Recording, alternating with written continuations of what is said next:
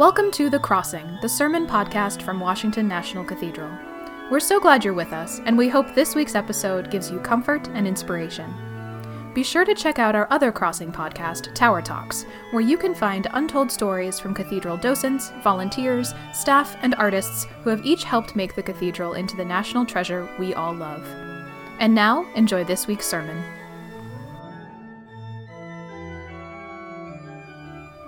Come thou long expected Jesus, born to set thy people free. From our fears and sin release us. Let us find our rest in thee. In the name of God, Father, Son, and Holy Spirit. Amen. In his song Anthem, Leonard Cohen famously wrote, "Ring the bells that still ring. Forget your perfect offering. Everything has a crack in it. That's how the light gets in. Everything has a crack in it. That's how the light gets in."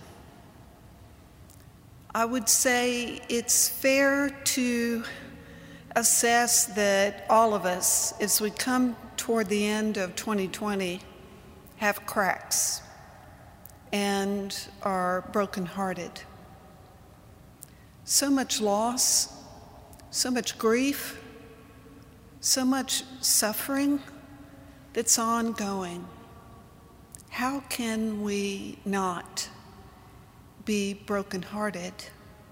And yet, it is through those cracks that the light gets in. As we come toward Bethlehem, we're a few days out to welcome the Christ child as we come toward an end of 2020, in the beginning of a new year. I believe all of us long to repair those cracks and to heal our broken hearts. And we know it won't be easy. There's much work before us. That's been made clear. But as we reflect on 2020, let us not lose sight of the grace notes in the miracles, in the light that's come through the cracks, even in this challenging year. Who would have imagined that we would be some 9 months after we learned about coronavirus, having vaccines that will take us to a new place where we can finally defeat this devastating virus. No one could have imagined that we would have been able to come to this point so quickly. It happened because scientists all across the globe came together for a singular purpose: to save lives. It's not just a grace note, it's a miracle. And so as we approach a new year with new possibilities, I want to invite you, with your cracked and broken heart, to consider something totally counterintuitive. And that is, when we are most afraid and in pain, so often we hunker down and we try and protect that which hurts. I'm going to invite you to break that heart wide open. Let all of Christ's light and life and love fill you and heal you and prepare you for a new year with new possibilities. Qualitative researcher Dr. Brené Brown gives us some basis for this counterintuitive approach. She is wont to say as a qualitative researcher, she loves to be able to control, predict, but she learned in her exhaustive research on how people become wholehearted was totally contrary to what she imagined. What she learned after years of exhaustive research was that the people who evidenced the most wholeheartedness and full living with courage and wisdom were people who were vulnerable and struggled. Totally counterintuitive. If you don't believe it, watch her TED Talk. It's been viewed by over 51 million people, so she obviously had something important to say. And as we look at vulnerability and struggle, consider our gospel lesson today. There's Mary, a teenager and a young one at that, whose life trajectory seems fairly predictable to her. She's going to marry Joseph, and she has a sense of what her life will be like. And there in the middle of nowhere, she's minding her own business. A messenger of God in the form of Gabriel appears before her and gives her the most extraordinary message. Mary, have I got news for you? Your life's about to change. And Gabriel tells Mary that she's going to do something that no one's ever done, and no one since ever has. And Mary couldn't have been more vulnerable. And we know from Scripture she struggled. She pushed back a bit. Now, I would have asked a lot more questions personally, but that's another sermon for another day. Gabriel reassures her, I know this may not make sense, but nothing is impossible with God. Nothing. And with that, Mary says yes. Her life was changed forever. And as a consequence, so is ours.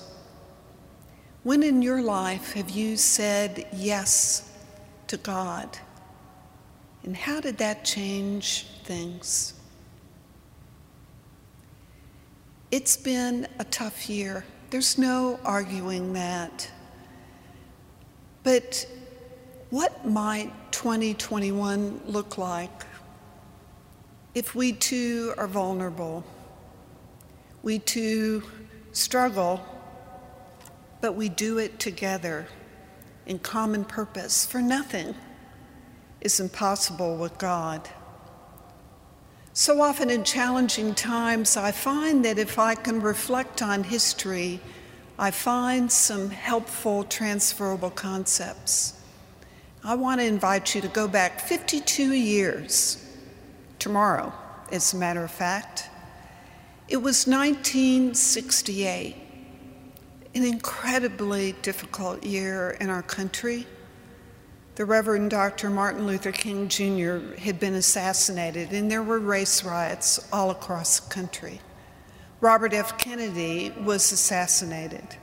The Vietnam War was raging, and there were anti-war protests all across our country. The Cold War was at a fever pitch, and people were terrified. It seemed at the time like our country was coming apart at the seams. Tensions were high. People were divided and pitted against one another. And on December 21st, 1968, what had seemed like the impossible came together to do something that had never been done. And I'm speaking about Apollo 8. 3 astronauts in a capsule that had them shoulder to shoulder, in a capsule that was 11 feet by 13 feet, sat on top of a Saturn V rocket to be thrust out of Earth's orbit into space, into hopefully a lunar orbit, traveling 25,000 miles an hour. It was preposterous. But scientists came together. They took what had only been a dream and it made it a reality. For you see, with God, nothing is impossible.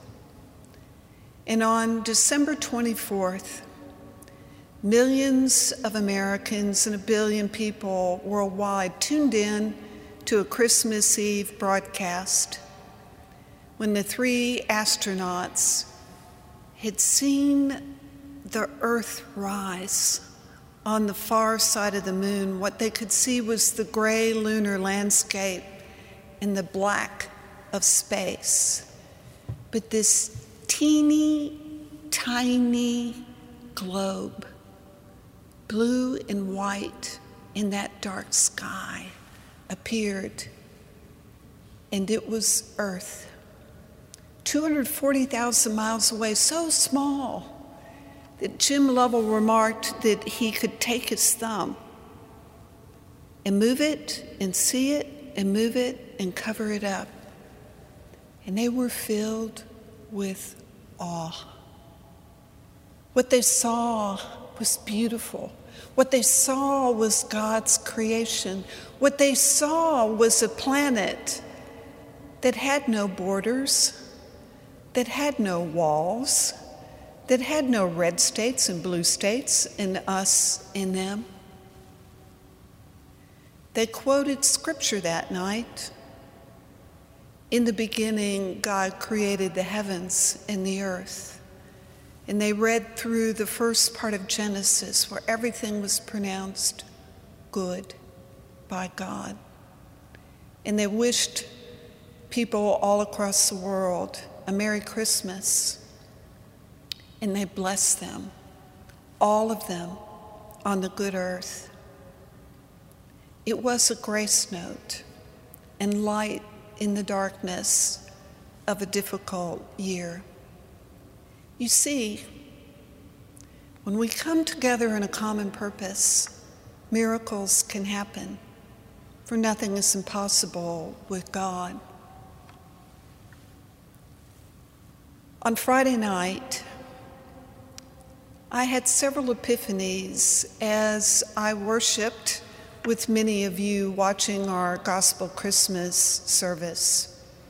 It was pre-recorded, and I was so looking forward to it because I knew what a beautiful offering it was intended to be, praising God and by association offering worship and praise to you.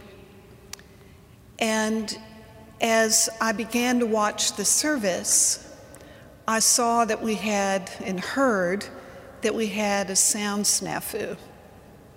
I was brokenhearted.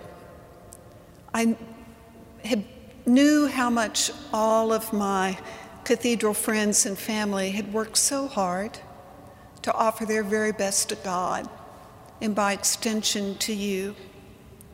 And I started to follow the chat. And it was clear from what I read that so many of you were disappointed. And that broke my heart. And then I began to pray. This is part of the Epiphany. One of the very special moments toward the end of that service was a young woman, Madison Butler, a teenager, who had the most beautiful solo. Shine your light, Jesus, on me. Shine your light, Jesus, through me. And I thought about the courage it took that young woman to sing that solo in this great cathedral. And she had our own beloved Amani Grace behind her and other singers helping to back her up. That would have totally intimidated me. I don't know about you. But she was so sweet. And it was such a beautiful offering that I began to pray to God that the sound wouldn't be distorted for her peace, because it was an early Christmas gift to me. And furthermore, I was so concerned that the disappointing chat might touch this young woman. And so I prayed, and my first epiphany was reflecting on how that made me feel. And I had no intention of offering this morning, but God put it on my heart in my early morning walk. And so stay with me, because I'm trying to be faithful to what I felt God led me to do, and that causes me to be vulnerable. But in watching that chat, I realized what a difficult year this has been for so many of us. And at times it's caused us to be cranky. Let's just face it. And I began to reflect on those times this year when I've been too quick to criticize, or too slow to give someone or a situation the benefit of the doubt. And I asked God in that moment to forgive me. And I ask you, all of you, to forgive me. And here comes the second epiphany. I realized in watching that service that people had worked so hard to offer. The musicians were here till 11:30 at night. That one of the realities of this virtual time is that the services that we offer are for all of us worship. We're together creating them, and we are worshiping God. And we hope that we are offering that worship and praise along with you.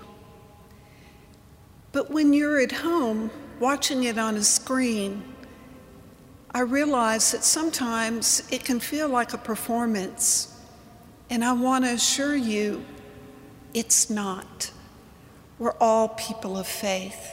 And we're trying to use the gifts God's given us to the best of our ability. But we are humans, and we make mistakes, and our equipment fails. So I want to follow this, an epiphany and a confession, with the invitation to a gift. The sound has been fixed.